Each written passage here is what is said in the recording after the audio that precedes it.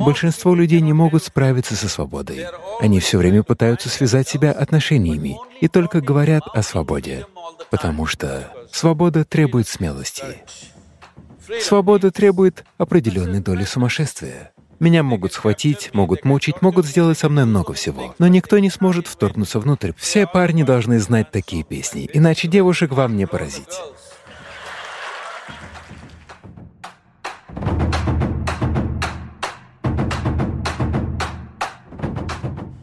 Несмотря на то, что мы окружены таким большим количеством людей, нам все же не хватает чувства принадлежности к кому-то. Нам хочется, чтобы нас принимали и любили. Как справиться с такой неудовлетворенностью и одиночеством? На одном уровне многие задают вопросы о том, как мне стать свободным от чего-то. На другом уровне вы спрашиваете, как мне связать себя с кем-то или чем-то. Вам нужно определиться. Что для вас является наивысшей ценностью в жизни? Свобода или зависимость? Мне бы хотелось услышать это слово. Свобода. Но если вы свободны, вы чувствуете себя потерянными. Если вы пойдете в горы, и там вы абсолютно свободны, то есть вокруг никого, есть только вы и горы, и больше ничего, вы не будете чувствовать себя свободными, вы будете потеряны. Для того, чтобы справиться со свободой, требуется определенная ясность ума и достаточная сила. Большинство людей не могут справиться со свободой. Они все время пытаются связать себя отношениями и только говорят о свободе. Если вы предоставите им свободу, они будут глубоко несчастны. Это эволюционная проблема, в том смысле, что человечество сейчас словно птица. Если птицу долгое время держать в клетке и однажды открыть дверцу, птица не улетит. Находясь внутри, она будет биться, стремясь выйти из клетки, но она не улетит. Человек находится в таком же состоянии. Для всех остальных созданий природа начертила две линии, внутри которых они живут и умирают, и они это делают. Только для людей нет ограничительных линий ни сверху, ни снизу. От этого они и страдают. Если бы их жизнь была регламентирована, как у всех остальных живых существ, не было бы ни стресса, ни беспокойства, они бы не страдали от своего интеллекта. Это то, чего вы неосознанно ищете. Вы можете искать это в форме отношений, профессии, национальности, этнической принадлежности, сообщества, Бога, рая, ада. Вы лишь пытаетесь провести искусственную линию, которой не существует. Потому что свобода требует смелости. Свобода требует определенной доли сумасшествия. Если вы абсолютно нормальный человек, вы не можете быть свободными. Вы будете бесконечно ходить между двумя линиями логики. Свобода требует значительной силы. Первое необходимое условие для того, чтобы стать свободным, вы понимаете, что любое переживание человека имеет под собой химическую основу. Да? То, что вы называете радостью, — это один вид химии, страдание — другой вид. Стресс — один вид, тревога — другой, агония — один вид, экстаз — другой вид. По крайней мере, про экстаз вы понимаете. Я слышу. Ваш жизненный опыт имеет химическую основу. Это очень поверхностный взгляд на это, существуют и другие подходы. Но для вашего понимания, или, другими словами, то, что вы сейчас называете собой, это всего-навсего химический суп. Вопрос лишь в том, хороший ли вы суп или скверный. Да или нет? Если вы обладаете химией блаженства,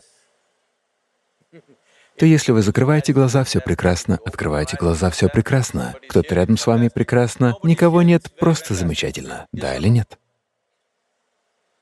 Но у вас скверная химия. Вы посмотрите на них, если они улыбнутся, это будет приятно, но не прекрасно. А если посмотрят на вас вот так, внезапно это станет проблемой. Если эти люди ведут себя в точности так, как вы хотите, ваша химия будет достаточно сбалансирована. Если они будут делать что-то, что вам не понравится, бум, все пойдет совсем по-другому. По сути, вы не рассмотрели вот этот механизм, на чем он основывается, как он работает, как я могу заставить его работать более эффективно. Представим, что сейчас вы по-настоящему переполнены блаженством, как я. Тогда будет ли иметь значение, есть ли кто-то рядом или нет? Если кто-то есть, замечательно. Если нет, замечательно. Потому что ваше переживание жизни больше не определяется тем, что вы имеете и чего у вас нет. Это могут быть люди, вещи, еда, одно, другое. Переживание жизни не должно определяться этими вещами. Когда ваше существование больше не определяется чем-то, что находится вовне, тогда одиночество не существует. Но вы наслаждаетесь тем, что вы одни, потому что нравится вам это или нет. В таком юном возрасте это может быть непросто понять, нравится вам это или нет, но в пределах этого тела вы всегда одни, не так ли? Вы можете общаться, вступать в половые отношения и так далее, но в пределах этого тела вы одни, да или нет? Да?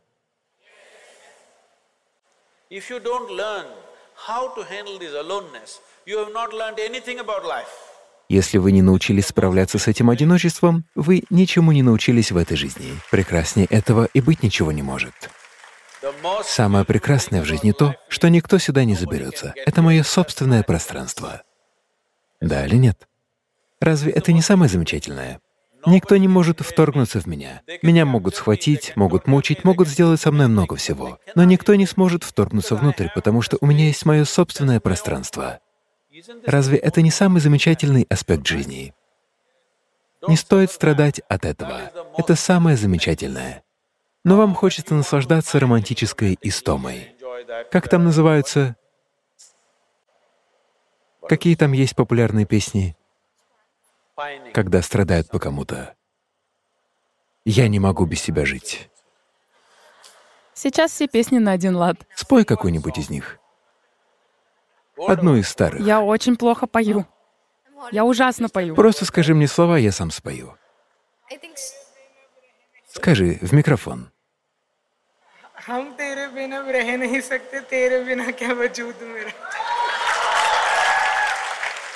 Это ты мне все это говоришь? Хорошо, хорошо, я понял. Шри Рам хорошо поет. Шри Рам, спой вот эту песню, то, что он сейчас говорил.